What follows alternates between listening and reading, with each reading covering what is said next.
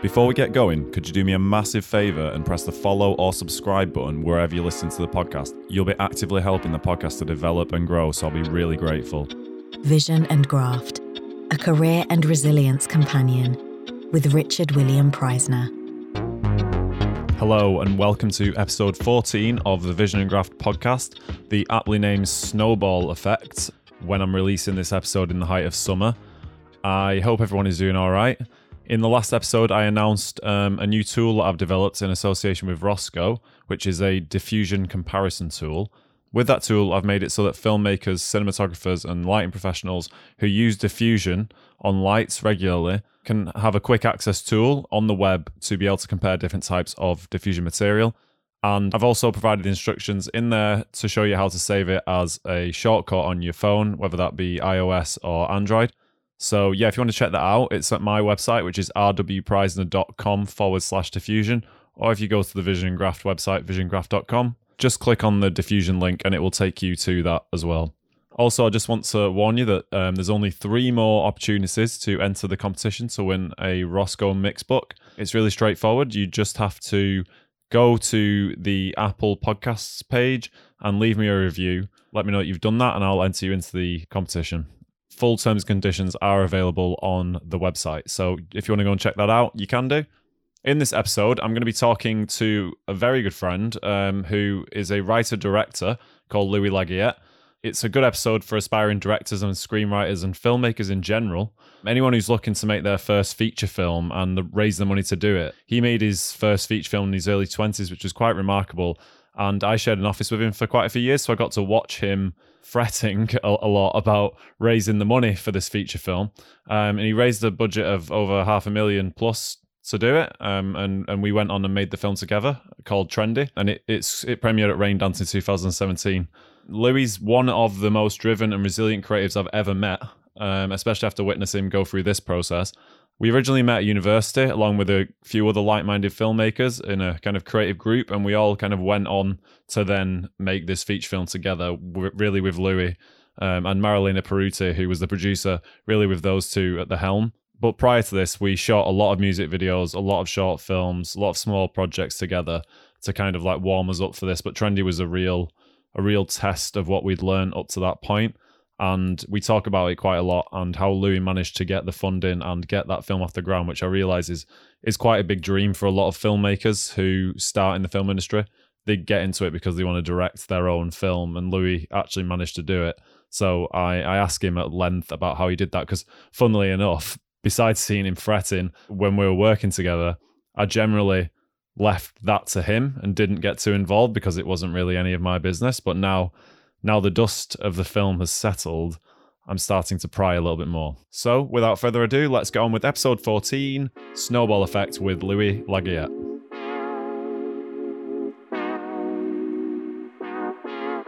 So first of all, congratulations on the latest project, which is a series of 3 short films that you've made for the French artist Mace. And it's called, this is the best part, my French attempts at pronunciation. It's called Réelle Vie or something, which means real life in English. Yeah, exactly. Yeah, Réelle Vie. Yeah, exactly. Real life. That was close. Yeah, pretty good, man. Pretty good. Yeah. So it's the years of sitting listening to you on the phone. I've still got it. So yeah, I watched the final episode just before, and I saw that in the space of a day, it's had nearly 1 million views. How does seeing those kind of numbers engaging with your work feel? Good. It feels good. And at the same time, I think we've had that conversation before, but it feels a little bit like you've got to take it with a pinch of salt. And I think it's the whole thing about the current, fashion in making audiovisual content is a lot of it happens online because that's where people watch stuff. And a lot of it is super exciting. And a lot of it is weird because you don't have that sort of tangible connection with people in the way they connect with the material. So what I'm trying to say is I know that the people who watched the series are people who are fans of that guy already, that artist. And so in a way, I know that they were already going to watch it. So yes, they have watched it. And I think that's what's daunting is the fact that a lot of people have sat and watched my work. But at the same time, I also know that the positive feedback it's getting and the sort of popularity it's getting is really based on the fact that it's kind of already rigged.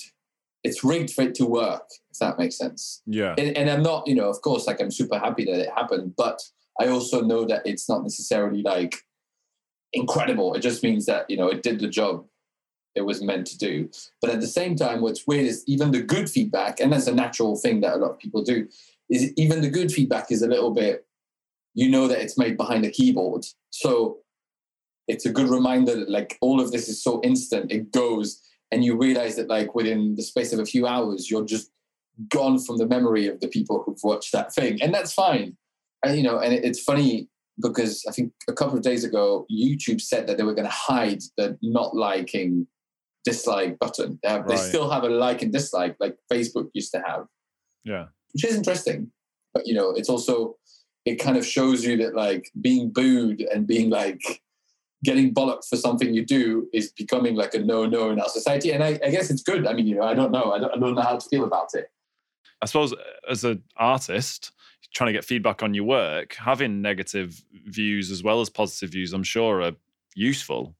Yeah. Oh, for sure. No, for sure. But I think it's more the fact that like it illustrates something that we've realized with social media, which is that like the mass effect encourages people to voice their opinions in a way that they just go more extreme and they wouldn't if they were individuals. So like, yeah, there's a safety element being behind your computer screen and being in a mob, in a crowd. It's like if you're in a stadium, a guy you hate does something, you're like fuck him, like whatever, like everyone shouts insults because the crowd does it, and so it feels reassuring that you're part of the people that slag that person off.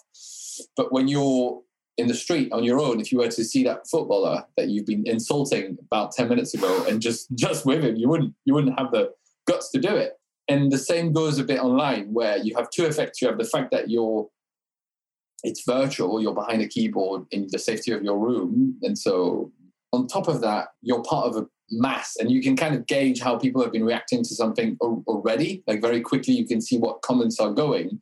And it's even the positive ones are also part of like, oh yes, let's all say that it's amazing, because it doesn't matter. It's like, we're not going to get any problems going like, woo, it's great. So essentially, because of the popularity of the artist, because essentially these are 3 short films you made for the famous kind of rap artist in France, you already had a kind of guaranteed audience for your work as well. Yeah, I mean, to some extent, meaning that like if it had been absolutely crap, then perhaps it wouldn't have had as many views as it did. But it's also something where just because it's him, we were still going to have a minimum amount of views that is better than most content on YouTube. But, the same goes to like music videos. Day in, day out, we see music videos that are absolute crap. Music videos from very famous artists with massive fan bases. And they score very high number of views. So I think it's a way to kind of say like views don't reflect as much as we think they do. They do reflect something, and they do translate and prove some things, but they also have to be taken with a pinch of salt. So for you, what feedback in this context does resonate with you? I think the same as anything. It's like friends, people that I trust, people that I like, people whose work I respect, people who have been collaborating with. I remember that you sent me an email saying, oh, that was interesting. And that's much more valuable to me than a comment online by someone. Even though we had it was funny, there was a few comments that strangely mentioned directing, which I was surprised by. They were saying, oh, directing is great. But I don't think these people, and that's not me saying that they don't know what they're talking about, but I know that they don't necessarily know what directing really involves. And sometimes they say it easily in a way, but it was interesting. And I always take that with more skepticism than I do when someone that I know comes to me and says, oh, that was good. I want to talk a bit more generally about your career as a whole. So tell me, first of all, like you're obviously a director and a scriptwriter, and what pushed you to want to become a director and scriptwriter? And how did you begin, and what's the journey been like so far? So that's something that I haven't thought about for a while. What pushed me towards it? I think it's a combination of a lot of different things. But when I was 8 or 9, some mates of my sister, back in France were doing short films. When I was 8, they were probably like 25, and they were doing some shorts, and they needed a kid to play in their films. And so I ended up spending 2 weekends acting in some short films. I literally had absolutely no idea what was going on. But I do remember thinking, oh, it's funny because I hadn't realized that films weren't just things that I would take out from a box and watch at home. I didn't realize that some people were making them. I just thought it was just things, that I could watch. And so it was kind of an interesting thing to just see a camera, some lights, some people saying, what do we do? And trying to organize something so that there would be something on screen. But I didn't really clock it. The next step for me was just I had slightly obsessive behavior towards watching stuff. So there was a few films that I watched obsessively time and time again. Titanic was one. And then the next step was I did some graffiti writing for many years in Paris and then in London. And the main thing that I enjoyed, as well as painting on the walls, was filming it, filming me and my friends painting and then putting stuff together and editing things together. And so that was kind of a combination of things that got me to the age of 16, 17, thinking, oh, I want to make films. I didn't really know why, but I knew that I wanted to make films. I didn't really know what it meant. But I quickly understood that I wanted to be the guy who said what we filmed and to say to the people in front of the camera what they had to do. As basic as that. That's how I saw it. And so that's why directing seemed to be a thing that, when I first started to sort of properly read about what it was when I was 17, 18, it just felt natural to me that it was the sort of things that I wanted to do. Then I did some internships on some films. I saw people directing. And so it came very naturally. I didn't sort of have a questioning about whether it was what I wanted to do. It just felt like this is what I want to do. And so the next step, I guess, was when I was 18, right after my baccalaureate in France, so the equivalent of A-levels, I moved to the UK, and that was prompted by a conversation with a director, quite a famous director in France, because I was working on a film during the summer of my A-levels, essentially. I got an internship in the location crew on a massive French film, massive. The French film industry was the biggest film of the year. And it was directed by this guy called Olivier Marchal, who's a huge sort of crime film director. And we found ourselves in the train together, taking the train back from Lyon, where the film was being shot, to Paris. And the guy was drinking quite a lot back then. And so there was a bar in the train, and I sat there, and he was there.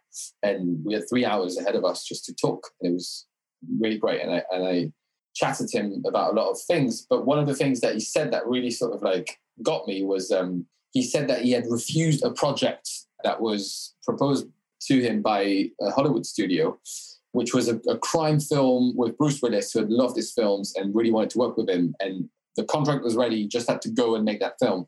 And he said no, because he didn't speak English.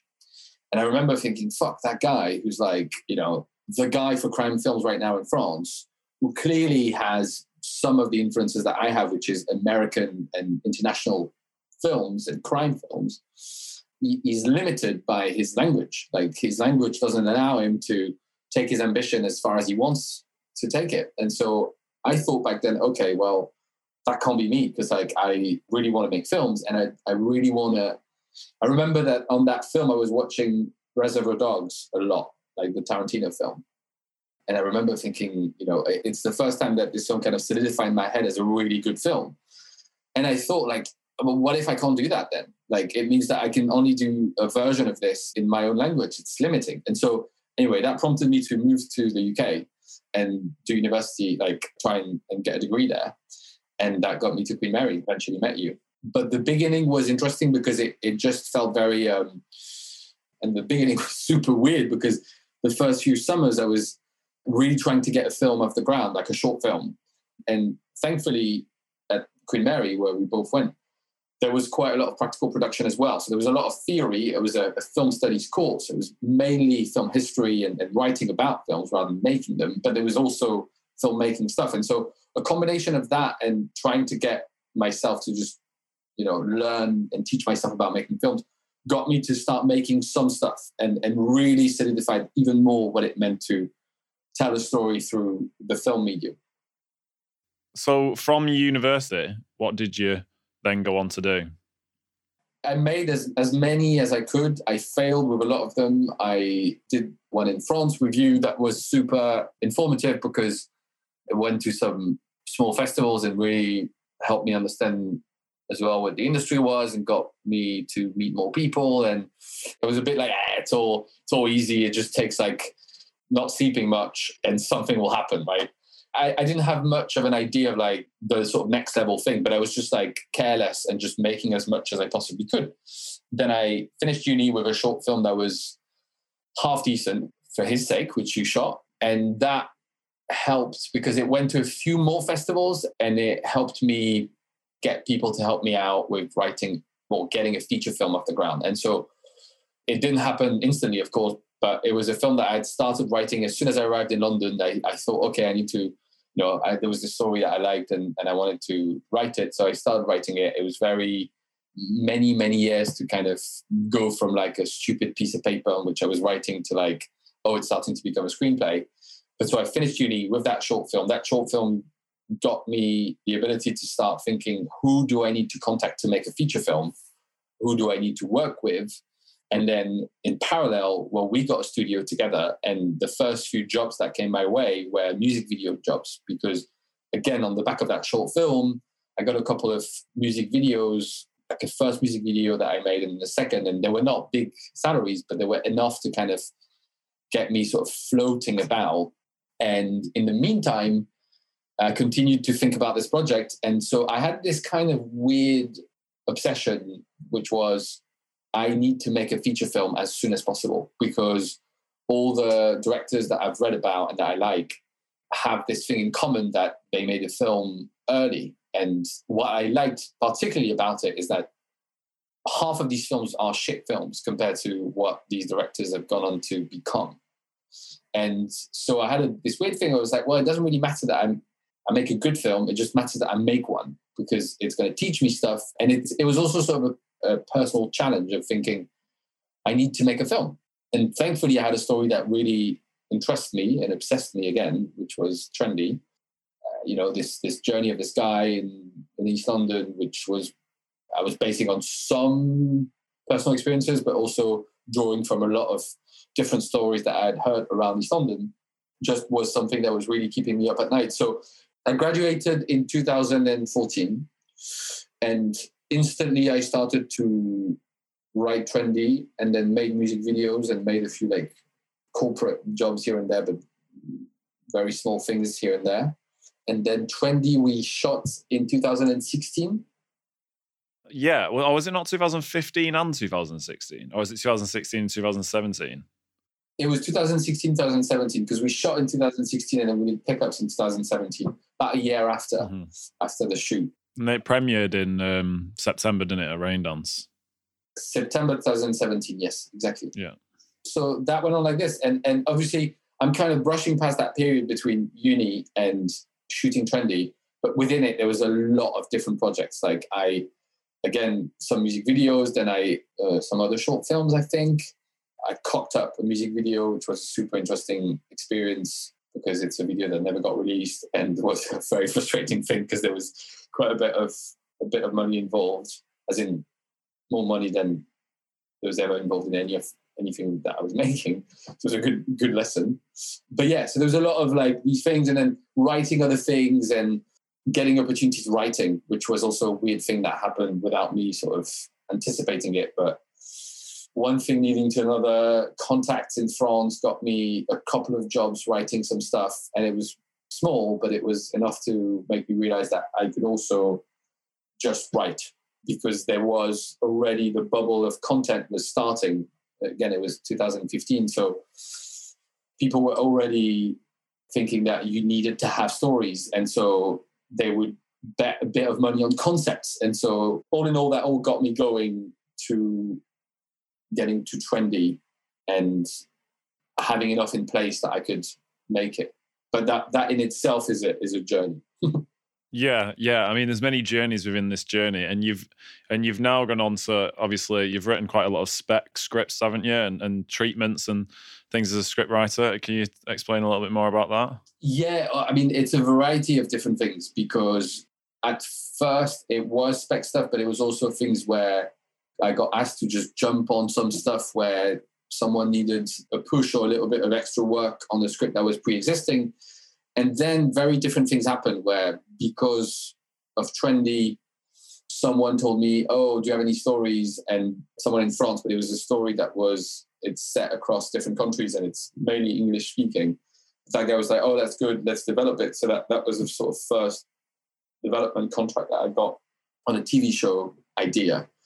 And that led to more and more stuff. And so now there's a variety of things. There's projects that as you said, spec projects that I just came up with and pitched to people.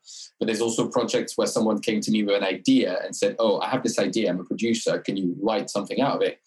And there's other things where friends of mine, screenwriters, came to me being like, okay, I already have this project that's like written to that extent. Can you jump on board and continue and help me write it and help me develop it? So that's kind of the extent of the three. And is this both in English and French language? Yeah. Okay. I suppose that learning that you did early on is beneficial now for your career to like spread yourself a little further. Yeah, I mean, it's definitely something that I've been capitalizing on, the ability to write in both languages, because it just means that I have access to more bigger market, as simple as that. So there's more producers that I can approach with like, hey, I can tell the story. So it's a flawed way of doing things also, because as a result, people cannot really pigeonhole you, which is something that is difficult for some producers, because some producers really like to just know, oh, you know, she's the horror girl or he's the crime guy or, you know, whatever. But at the same time, it gives me the freedom of not feeling like I have to abide by anything or not feeling entrapped into any one way or another. Yeah. Just to focus a little bit more closely on Trendy. Yeah. Obviously, it was your first feature film and mine as well, coincidentally.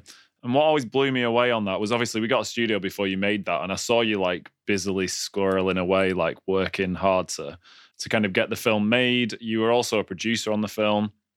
And I was always blown away by the fact that you managed to raise the funds that were required to make the film, which is obviously quite a sizable amount of money.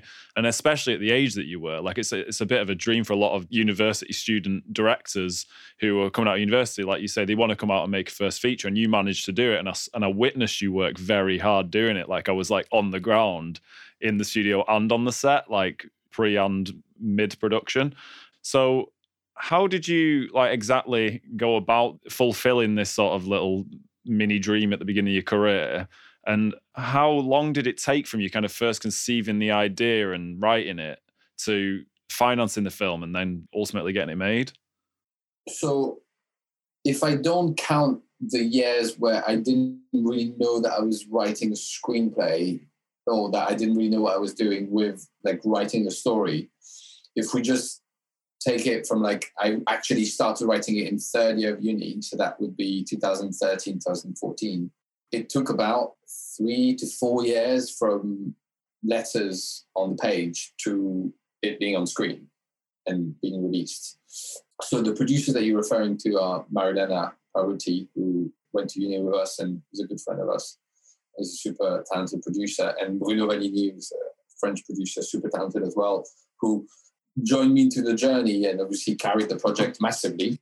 And the main thing was basic, and everyone has gone through the same thing, but it's a lot of failure before getting the film made, and a lot of doubt and fuck ups and compromise all around until getting it made. But what strikes me about it is it's literally 100% of refusals, or nearly 100% of negative feedback and negative answers to demands, until one is positive and sparks another one and another one and another one, and you have a snowballing effect that gets you to, okay, now the film is ready to be made. So you were sort of relentless in the face of negativity. Yeah, but also because I was a little bit, I think like a lot of other people that have any projects in mind, you do that weird sort of self-convincing that this is worth it and that you're right and that people are wrong and that they're going to see. And it's a constant battle between moments where you're like, well, people are mostly right and I'm wrong. And then moments where you turn it around and you're like, well, people are mostly wrong and I'm right. And it's a constant sort of like balancing act. And, on a Thursday, you might be like, oh, I'm shit and everyone is right. What I'm trying to do is shit. And then somehow on the Saturday night, something sparks, you turning that around and going like, no, actually, it's a great idea. And it's a constant internal battle. But in the case practically of Trendy, we had one yes that was instrumental, which was just out of uni, because the short film that I did with Marilena, we decided to go to Cannes Short Film Corner and show it to people in Cannes and try and get meetings to just go, hey, we've got this film and we've got a script. And at first went to see producers and we had absolutely zero success. But we had success with one person who was a script developer called Isabelle Fauvel, who was essentially someone who was a professional at accompanying projects from first draft to producible draft or financeable draft, I would say. So kind of a weird thing where she decides to accompany people and scout people for producers and labs. But also in our case, she was like, okay, I liked your short film. What's your feature film idea? Okay, it's interesting. I'll take you on board. I'll help you until you get finance. And if you get finance, then you pay me a small fee. And if you don't, then okay, So she doesn't earn massive amounts of money, but she sees a lot of projects see the light of day because she is super good. And she decided to take us on board. And that was just a small victory. And that was followed by many, many defeats of her helping us write the script getting better and better, us still approaching producers, getting refused any help and being told that it was shit, and continuing. And thankfully I had other things on the side because that was the way I was kind of making a living. And at the same time, I kept on going. It's like I wasn't just focusing on the negativity of Trendy. I had other small victories and small defeats in other projects that just kept my everyday life not being just about no. It was about a lot of no's, but that's, I think, to be expected for anyone who gets into an artistic endeavor. But little yeses that kept me going and kept me happy. And then we got to a point where I think it was, we got a distributor involved in the film at a time when we didn't really expect it. And that was 2015, end of 2015, I think. And we got a distributor interested in the project. And that was the sort of new spark that lit the fire. And then after the distributor got interested, another actor, new actor got interested, leading to another actor, and then another financier, and then another person, and it snowballed in this way. After, again, like everyone having said to us that it was a bad idea, it was a bad film, it would never see the light of day, it was impossible to make for that amount of money, all the different things. And that was like public finance bodies, private finance bodies, producers, distributors, actors, all sorts of people had said no to it until the first yes led to another small yes, and another, and that got us to making the film. Was it kind of like once you got that first yes, it was kind of like a domino effect of legitimacy? Like the first yes, did that have an impact on the second and so on?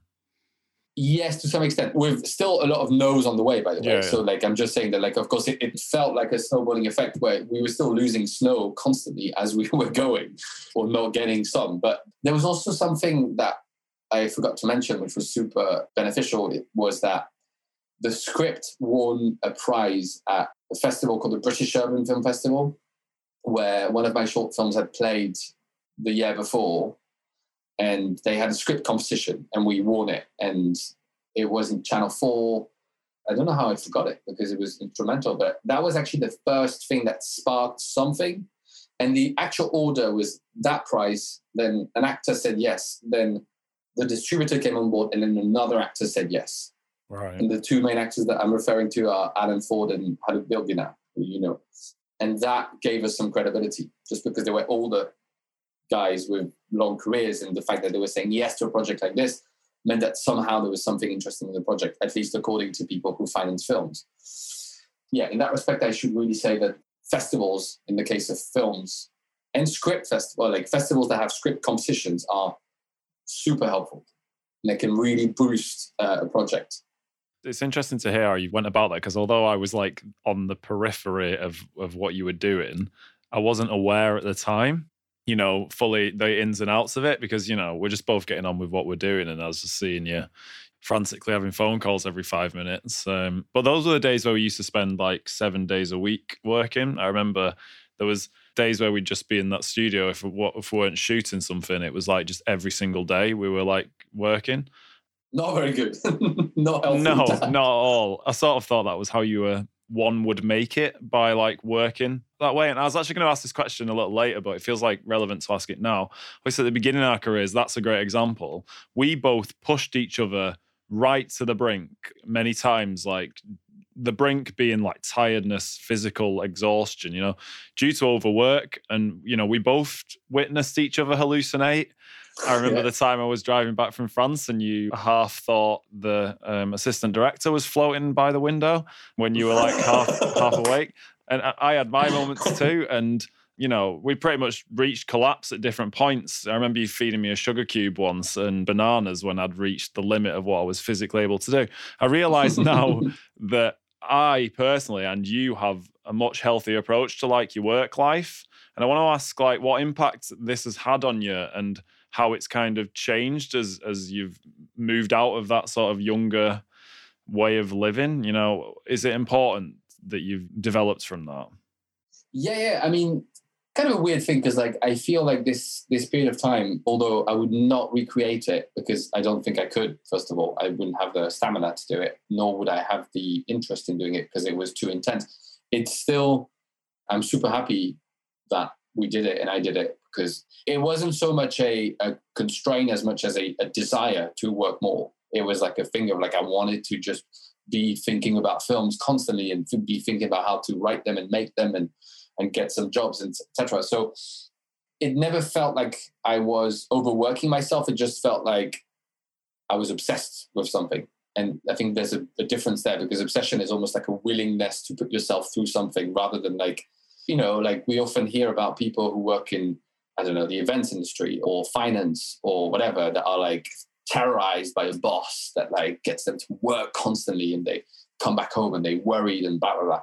I never felt like that. I felt like I just had nowhere else to be than work and in the studio to get some stuff done. But at the same time, I remember that I made a conscious decision, I think after first year of uni, that I was like, okay, well, my first year's over. I have two choices. I can either go on holiday, like go back to France, see my friends, do nothing for the whole summer somehow, and then get back to uni, or I can work on some films or try and make some films. And instant to me that like I much rather would make a film or work on some films. And so it made me realize that the normal amount of holidays that you expect to have when you're a kid, and especially a French kid, because in France we have slightly more holidays than in England, was just too much for me. And that didn't mean like I didn't value holidays. It just meant that it was too much. Like I didn't feel stimulated enough. And that was a big moment for me, because I realized, okay, well, I do need holidays and I value holidays a lot. And I remember we had some friends among, you were among them, who didn't take much holidays because you were working. And I remember thinking that extreme is not necessarily for me, but at the same time, I need to take less holidays because otherwise I'm not going to be as productive as I should be. And so during that time between the end of uni and when we made Trendy, I had a real thing where I was like, I can get rid of my weekends, but gradually I was like, at least a day rest or a day sort of like not being as intensely into work. But the main thing was less holiday, yet still a period of holiday. And for me, it was the summer, and it was the times when I was going back to Corsica, where my family's from, to see the whole family. And it was usually 10 days or a week where I was definitely like absolutely cutting off from any sort of stressful thing and focusing on like resting. And that's all I needed, and except like obviously like seeing my family for Christmas, but like I didn't even need as many days, but it was really like having that time was enough.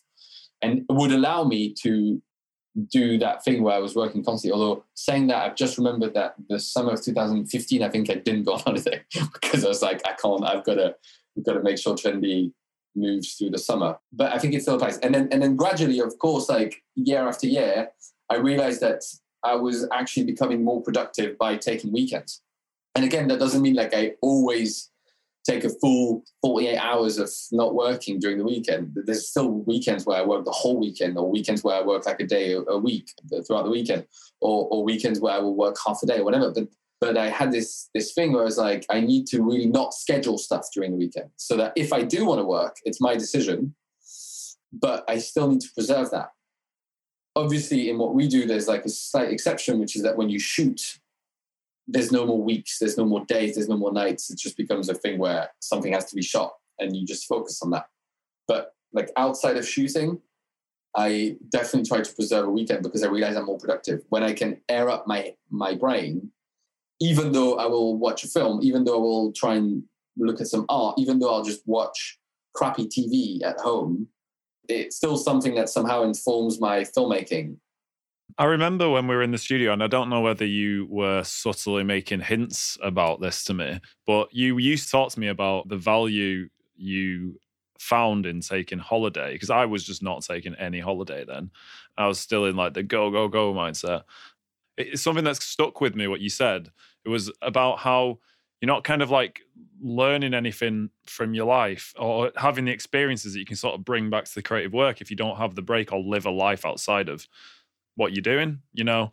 And since you mentioned that to me, like I started to really value and understand when I left London, because that's where we were. Like I'd go to Manchester for a weekend to see my friends from home or whatever, or go on a holiday. I really started to feel the value of that. And I think even it's been like a bit of a evolution for me personally. Like I've started now to feel that value even more. Like I just went to Rome. That trip was like, I've never seen the value in having a trip on my motivation and the way I want to push in my career and the direction I want to take. Like if I hadn't have had that trip, I would have stalled at that point. Yeah. And I think the funny thing is, I know that like for some people that are really extreme in their desire to make it or make some art or be good at any endeavor that's like a personal desire to get something done. It's hard sometimes to see that, but I genuinely think that like even tiny breaks, even like artistic activities, like going to a museum or going to a concert or going to the theater or just natural activities, like going on a walk, like stuff like that. It's like, it's weird, but if you don't allow yourself to have these moments where you air up your brain and think about something else and fill yourself with other things than work, may it be enjoyable work or not, if you don't do that, you just tend to kind of obscure your vision and your capacity to make decisions and to be a human being, which is at the end of the day, the only way that you can make anything meaningful. And especially in like filmmaking, I think, is if you're a robot, chances are you're not going to make something that original. And that doesn't mean you can't imitate and kind of get some shit done, but in the end, you'll cap yourself at a certain thing because you'll just be a robot. You'll just be like recreating stuff, doing, training your brain to do algorithms rather than trying to think, what can I make that's different? And that's the human experience. So again, it's a commonplace, but I do think that it's so important to constantly give yourself these small breaks. Going to the pub and having drinks, an hour and a half, watching football, things like that. It's like, but some people tend to not do that, or some people tend to not do that enough. And I think it's super important to do it. I think something that's dawned on me recently is how important it is to be inspired, which is obviously it's a difficult thing to quest for, but like I'm in the process of sort of like slightly rejuggling the structure of my career at the moment. And I'm like, I've learned that I need to be inspired. It's actually like vital for producing artwork essentially that's like of the standard that I want to, and that's like will take me in a direction that I want to go, so I'm now kind of scheduling places where I know I can get inspiration, like going to galleries and seeing more art, and like you say, going out in nature and things like that. Like it's vital because I literally see how my ideas now stem from those experiences. Like I can see, like on the trip I went to Rome, I had an idea that was a bit of an epiphany. And I've come back with it, and it's kind of like something that I'm quite fixated on now as a result of that quest for inspiration. And when I was younger, like when we were younger, I just didn't understand the value of this at all. There's no better time than now, I think, that to start giving yourself those breaks and having that ability to like live your life and feel inspired. Competition time. If you're enjoying the conversation, please can you do me a favour and leave me a review on Apple Podcasts? It's super easy to do, and if you let me know you've left a review using the Get in Touch page on visiongraft.com or by sending me a message on the Vision and Graft Instagram @VisionGraft, you'll be automatically entered for free into one of the monthly draws to win a Roscoe Mixbook digital swatch book. This very useful tool enables you to pre-visualize colored gels and LED colors, and they're really useful for those working in film, photography, or lighting design to plan which colors they could use in their lighting. I use mine all the time in my planning, and I couldn't be without it. Spread the word if any of your mates would be interested in getting their hands on one. The competition is free to enter. If you really want a mix book and you'd like to increase your chances, if you repost any of my posts on the Vision and Graft Instagram to your story, I will add an extra entry into the competition for you if you let me know that you've done that. The last date for entry is midnight the 31st of August 2022, and I'll contact the winner directly to arrange their new mixbook delivery. The competition is only available to residents of the UK, EU, USA, and Canada, but if you'd still like to leave me a review if you're outside of those areas, I will very much appreciate that. Full terms and conditions are available at visiongraft.com. Good luck with the competition. Now back to the show. You took a break after your first feature, Trendy, to go and study a master's at Columbia and return to formal education. Why did you choose to do that, and what benefit do you feel that's had for you and your career and your growth as a creative? Yeah, I mean, the way it happened is came at a time when Trendy had premiered and hadn't been released yet. And there was a couple of things that kind of happened. I started to take more corporate jobs, namely editing, because I had edited Trendy or co-edited Trendy, and I had edited all my previous short films and music videos. So I had some competence in editing. So I could edit as far as like corporate films go. We share that skill set. Yes, exactly. Putting together just a fixed shot that's like an hour and a half fixed shot and calling it editing. Although don't get me wrong, you're a better editor than I am. Like I'm just like, I can do the odd corporate. I've got the corporate skills. But back then I started to earn a bit of money, and even though it wasn't a fortune, it was enough to start to put me a bit in the money trap because it was like money, I was affording a decent living through like just editing corporate stuff. Just to interject quickly, just for those who aren't aware, the money trap is where you start earning so much, a certain amount of money that you get used to it and you can't sidestep into doing anything else because you're kind of trapped in that income bracket. So it makes it difficult to change your mind. And often it's doing something that is not your primary goal. So in my case, editing corporate stuff. And so there was a combination of this, then actually weirdly having writing opportunities that started to come my way, but that I could foresee being like long haul stuff, because as a lot of people that work in TV or film, especially the writing side of things, know, and development, projects in TV and film are usually very long. They take a long time to happen and to go from page to screen. And so in my case, I had a couple of things that had been optioned, but I was like, okay, I can see that this is going to be a 4-year endeavor. And at that point, I think I hadn't been directing anything since Trendy. So, I wasn't doing what I was doing when we had the studio. So that time between university and Trendy, where I was constantly directing stuff. I had a music video here, a music video there, a shitty thing that we were doing together at some point, me helping you on something, corporate, whatever. Like I was constantly shooting them, and I hadn't been shooting for a while. And so I kind of found myself in a thing where I was like, okay, I've made this film, so I've proven something to myself, and I'm happy with it, in spite of the fact that it's imperfect. And I'm kind of thinking, have I got all the skills that I need? And one of the things that dawned on me is like, even though we had studied film, I knew a lot of things about how to make films without actually knowing why I knew them, if that makes sense. So I'd acquired some skills that I had no sort of method around. So I knew how to direct, but I didn't really know what directing meant really, and how the different styles and approaches to it were. I thought I knew how to write a story or write a script, but yeah, I had not much of a formal methodology around writing a script. I just, I was imitating, putting stuff together to produce something. And so I realized that like I had a desire to try and experiment again. And at the back of my mind, I'd always had that desire to study film in America because, again, I was massively influenced by the American film industry. And when I was 18, I was like, yeah, I'm going to go to America and like make films and study film, and it'll be great. And very quickly that dream kind of went away because real life happened and London happened, and it was better for me at that time, and I loved it, and it was super stimulating. So this thing kind of went away. But back then it kind of came back out because I saw there was some opportunities to take part into workshops. And so I saw that there was an opportunity to potentially apply for a master's. And I thought, well, you know what? If I don't do it now that somehow I have the opportunity, I have a portfolio, which is usually how you get into these masters, is you need to have a bit of a body of work or at least something crazy to tell people.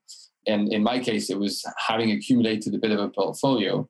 And I realized that I could apply and it could be an experience, and I could get out of my comfort zone, and I could get out of the money trap, and I could suddenly go into a place where I would move to a different country and get back into the nitty gritty of like, doesn't matter that I've made a feature film, I'm back to square one and like trying to make small short films. And it was incredible. So I got in, and I was super lucky about that. I managed to sort of work out some financing, and then I got there, and it was incredible. It was really like an amazing experience of going back to experimenting with directing. So going back to me having a camera on my shoulder, being with an actor in a room and trying to tell a story. And as far as script writing went, actually understanding why we tell stories the way we tell them, and why there is a sort of classical way of telling stories, and then all the other ways that like make up for the general storytelling world of novels and plays and films and series and all sorts of things. But why there is a sort of like formal classical way, and why does our brain and our heart and our emotions, how do we receive all these things and make sense of stories? And that was what I got from that degree. So it's kind of like learning script writing and storytelling as a craft. Exactly. As a craft, and giving yourself a method and going beyond, because it's so possible today in any form of art, but film is a good one because it's you can hold it, you can watch it, you can pose it, you can go back, I guess that applies to a few different art forms, but this one specifically, I feel you can learn, you can imitate. It's quite easy to actually get pretty far by not being that creative if you're smart enough to hide imitation behind style. I realized that there's something so interesting in the actual value of going back into the roots of how people imagined that they would teach filmmaking to people, and how it's, because the great thing about this degree is like there were people like me who had done a lot of films before, at least tried a lot, and then other people who had not made a film in their life but had just incredible life stories. And putting us together was super interesting because you had people who were like me, had a mind that was a bit corrupted by, oh no, but this is the way I used to do it or whatever, but at the same time had experience. And then other people who were like totally fresh but lacked the basic knowledge of how to make a story in film. And so the meeting of the two was super interesting and really blew me away. And luckily got me jobs, which was kind of a strange thing, but it just got me a little bit better at screenwriting. And it got me mostly TV, like writing for TV jobs. And that was a big, big step for me. Do you mean that by like the experience that you gained, or instead having Columbia as like a stamp on your CV? Did that help pull in the work? Yes. That was more of a sort of opportunistic reason at first why I also got there. Because I was like, one of the things that struck me with Trendy was that the producers and I were really, we didn't belong to like a club or like a crew or like a family. We were really like pure independent, really off, we had done stuff with people, but we had a network of filmmakers, fellow filmmakers that we made films with, but we didn't have a stamp of any kind. And Trendy was made purely independently. And although in the end we found a distributor, in the end we had actors, we still weren't from like a track, we didn't belong to like a specific track like some people do. And I thought, okay, I'll go to Columbia and then I'll have a stamp. But in the end, I don't think it's that much of that, as much as like making you meet people that are like-minded, which I think is a big, big thing. Because if I think about just myself, I know a ton of people in London that make films. Yes, true. But I don't know that many director screenwriters. I know a lot of DPs. I know a lot of ADs. I know a lot of costume designers, production designers. And they're obviously the people that I work with on a daily basis. And they're my colleagues and friends, and they inspire me a lot. But I don't meet that many people exactly like me, like slightly obsessive writer-directors who are like, don't really know why, but they want to make films because they're hard to find, or like they're working on other projects when you are, and like, you know, you don't really get to meet them. It's just as simple as that. Also because I don't crew that much on films, not anymore at least. And so I didn't have that opportunity to meet a lot of other directors. And what Colombia did was really giving me that, like making me meet a lot of like-minded people that were doing exactly what I was trying to do. And that's really refreshing because it makes you realize that you're just one in many, and that you should calm yourself down about if anyone thinks that they are important. It's a good reminder that they aren't, because there's a lot of people doing exactly the same thing. But it's also a good way to just also find some support in other people, because the support that I might get from you as someone that I work closely with, which is invaluable, isn't the same support as someone who has done exactly the same things. And like some of the conversations that I had with the people that I met at Colombia was super enlightening, because I was like, oh my God, like we've actually thought exactly the same things at the same time throughout our careers, about doubts, about thinking, oh my God, you know, am I fucking this up? Am I shit? Am I good? Am I great? And, you know, it's like you go through all the same things, and you have people who have really been at this within the same exact struggles as you have been. That's great, because we've not really chatted about that much before, and it's great to hear that you had such a positive experience. You've mentioned before to me, and I've witnessed it in person, how on set, whilst you're directing, you've kind of sought to create an atmosphere of kind of togetherness and unity and like a team. Can you explain why that is and how you go about doing that? I think it's really down to personality, but I'm fully aware that as many ways to direct as there are directors. So everyone has a different way of going about it. But I've heard before that there's a lot of directors that are hard to deal with and maintain a different atmosphere. I know that some people are terrifying or very demanding. I know that some people are like almost so relaxed and so like inviting that they become abusive in the sexual ways or other ways. And, you know, they overstep the mark of like familiarity and being close to people. I know that some people put music, for example, like a basic thing. But for me, I think the team thing is more the fact that like it's the easiest way for me to work, to feel like people know that I respect them, and as a result, they have to respect me back. Because it's difficult to be a dick to me if I'm super nice to you. Some people still do, and in that case, I might bite back. But mostly my experience so far has been that like if I treat people nice, they treat me nice. And that goes from like saying hello in the morning to actually fighting for my idea and the shitty thing that I'm asking, because I still am asking shitty things. Like, oh, can you get this specific thing? Or can you make sure that this arrives at that time?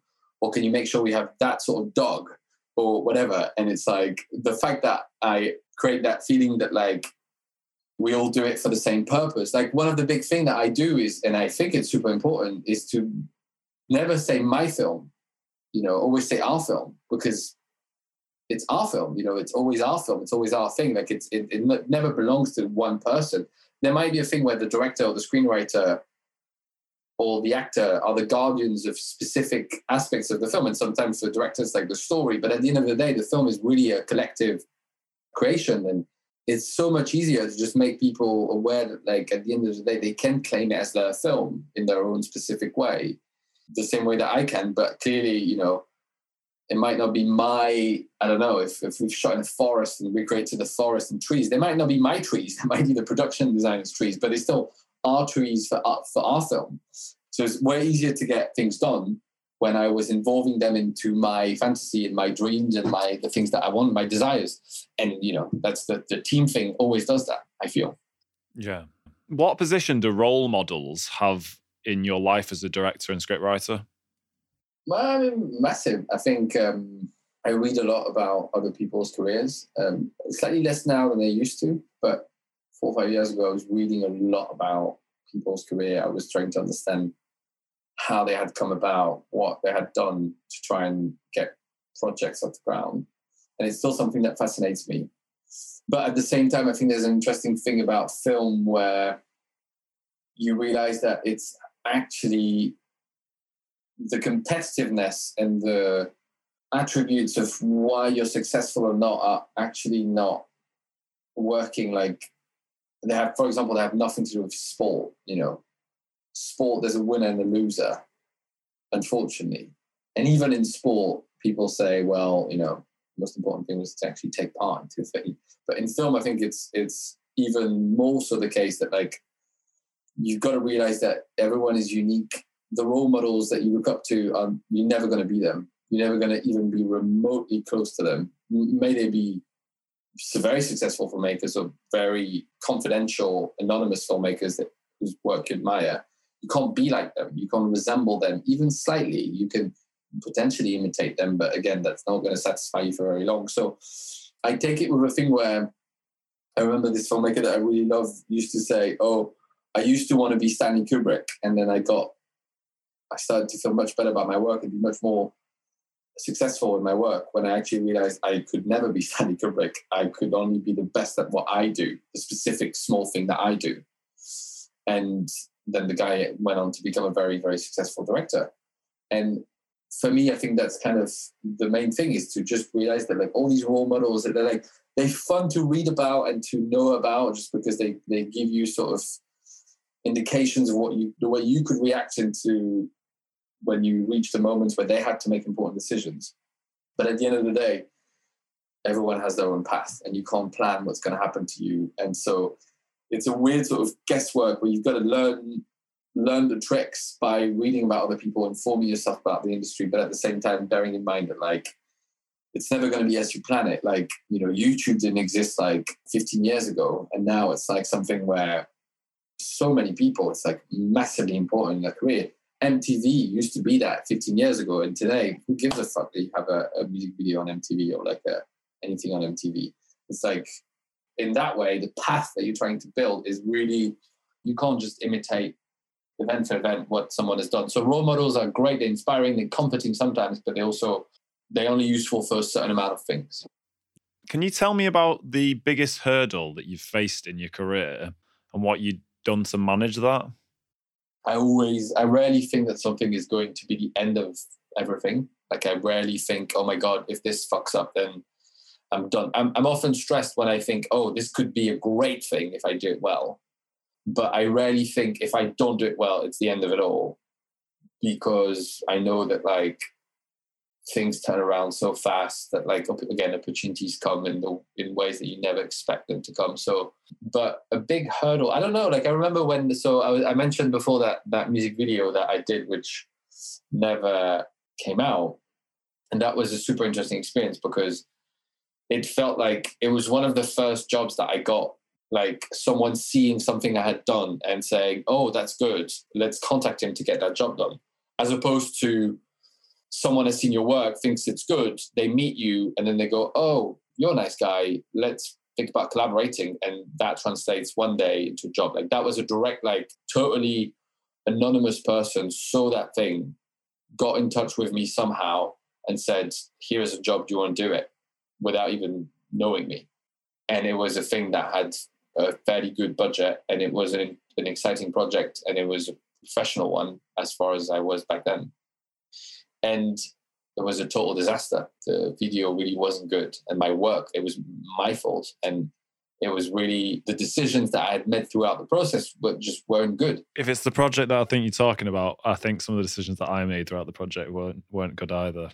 Yeah, but at the end of the day, I think when it fucks up that much, it's really the director's fault, I think, anyway. But and I obviously have all the sort of backstory of why it came to that. And the main thing that I got from it was that my big mistake was that I said yes, and I wanted to please people. And I'm not saying you shouldn't want to please people, because that's life. You want to be liked. Like there's some weird personalities around and characters that really want to be hated, and that's fine. But like, I think the majority of us kind of want to be liked to some extent. Some of us less than others, but in the end, it's like, I don't think the majority of us are thriving for hatred. But in my case, I said yes too many times. And because I was so happy to get that job and anxious to do well and anxious to be liked by the artist, music video we're doing, I ended up compromising a lot on my original ideas and being a people's pleaser. And it made me realize that as a director, but I think it applies to a lot of other jobs. That's not what people ask of you. They hire you because, in a weird way, because they are schizophrenic and they want the constraint because they want the results. So they want something good and they hire you because they don't know how to do it and they're ready to be asked stuff so that you can do your job well. And so it was a big lesson because I was like, on some things I need to put my foot down more. And it's not because you get a big opportunity at work. It's not because you think, oh my God, great thing. Like it's a new thing that I've never had before and they're trusting me and I'm great and I really need to make them happy. It's like, sometimes it's not about making them happy. It's about trusting yourself first, going like, I'm here for a reason. Let's just stick to my guns. And it's not easy, but I feel like it's the first time that I realized sometimes I need to hit people with just, this is how it has to happen. And I shouldn't be afraid of conflict, very far away from disrespectful conflict. So it can go hand in hand with my thing of trying to make everyone part of the team. But it's like, there's still some concrete things where you have to say no and yes, and not being afraid of saying no, even if you do it with a lot of politeness, is important. So if you go back to when you first started your career and give yourself some advice about how to approach the most difficult challenges that you've faced, what advice would you give yourself? This thing of saying that, like, at the end of the day, nothing is definitive and you shouldn't be too afraid of people, because I think there's a big tendency in the film industry to scare people that they're never going to work again, that, they're shutting doors on them. So they're burning bridges if they do that. And all bridges are going to burn and it's going to be over. And it's never, ever, ever the case. That doesn't mean you should be a dick, because if you do bad things, that will haunt you. If you're sexually abusive or if you harass people in any way, that sticks and you'll be hunted down and you won't have work. But what I'm trying to say is, like, fucking up or making bold decisions or sometimes overreacting to the way someone treats you or sometimes saying no to people, it's never definitive. So I'm never saying that, like, you should, again, never be disrespectful to anyone. But I think that, like, it's important sometimes to realize that, like, you might miss opportunities sometimes. You might say no to stuff. And in the instant, it might feel shitty. And some people might not like you anymore, but the industry is vast and you'll find your own team and your own side of the industry where you feel comfortable. And so I think it's a good thing to remind yourself that, like, sometimes you will say no to projects. Sometimes you will make harsh decisions. Sometimes you will abandon some things or people, and it's not the end of the world. Like, you're always going to, if you're true to yourself to some extent and honest with what you want to achieve, you'll always find a way to get back to it. What is the best advice you've ever received? I think mostly it was very specific, but it applies to a lot of decisions that you can take in a career. Is it going to be that piece of advice my mum gave you that time you went round to the house? That's a very good one. So that's a very good one. That's Will's mum told me, by trying to do too many things at once, he doesn't achieve anything. And so that was basically, don't overload yourself, or like, pick your moments when you want to overload yourself, because if you keep just piling on projects and taking too much on, you might not achieve something. You might not achieve anything. You might just do a lot of half full or half empty projects. And so sometimes it's better to go for quality rather than quantity. But the way she said it and the moment she said it out really stuck with me and became my my motto. But the other advice that I got, which was super interesting, was about trendy. One is like directing specific and will be useful for anyone who wants to direct. And the other one is actually more like a general thing. The general one is, the most important thing about a feature film is that it gets made, meaning that it doesn't matter that it's, chances are you're not going to make 2001 Space Odyssey as your first film. But it applies to the next ones, which is like the most important thing about projects, is that it gets made and it happens. The reality is, like, sometimes you're going to have great surprises where people are going to think that the film is fucking great. But at the end of the day, What matters is that you've made it and you move on to the next one, because that's really the most important thing. And of course, you want to thrive for excellence and quality and great stories. But if you keep paralyzing yourself on it has to be the best thing, you might not make it at all. And sometimes it's important to just go and not think too much. Like, am I making the best thing ever? Because you most likely are not. That doesn't mean it's not good. That doesn't mean it's not going to find its audience. That doesn't mean it's not going to touch people. But most likely the sort of thing that you're imagining is the best thing isn't what you're making, and that doesn't matter. And the second advice is really directing specific. And it's someone that told me, that a producer, when I was preparing Twenty, they told me, okay, it's your first film, so chances are you're going to have to compromise on everything, most things, if not everything, and you're going to be dissatisfied with most things. But what you need to do in order to make this worth it is you need to pick one thing and be absolutely uncompromising on one thing, and never give in on this specific aspect. It can be cinematography, it can be production design, it can be performance, it can be script, it can be whatever. So I got that advice really well, and I chose performance. But the main thing was that advice can apply to a lot of first features and first short films and first music videos and stuff like that. It's like being uncompromising on at least one thing. I picked performance, and I was super happy to have done it in the end, because at least people praise the performances in the film. And I think they are a really important factor to any films, but it can be something else. But it's important to sort of focus on one thing and do it well. My final question, what gives you hope? What gives me hope is that I feel that the world, however fucked up it seems and however dark at times and violent and extreme, undeniably is getting a bit better than it used to be. So I'm sure that, like, if you were born in 1901, it's better to be born now, even though there's really fucked up things happening. I think that your existence, your day-to-day life is a bit better now than it used to be. I firmly believe in that, and I think history can teach you that with just the amount of conflicts and horrible things that have happened. I feel like we still have horrible things happening, but I think arguably there's slightly less of them. And that kind of keeps me hoping that we tend to go towards a society where there's going to be less and less. There's always going to be some, but there's going to be less and less and less.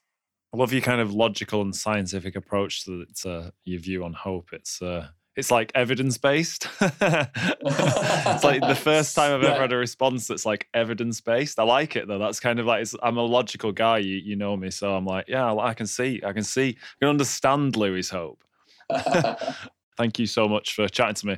There's like a million things I could ask you and topics that we could cover. And perhaps one day in future, I'll get you back on the podcast and we'll chat more about various things. But yeah, thanks so much for sharing like everything that you have done already.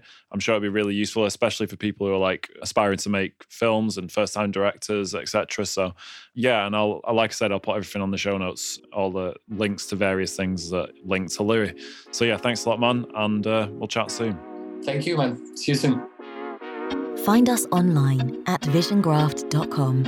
And for updates, follow Will on Instagram @visiongraft.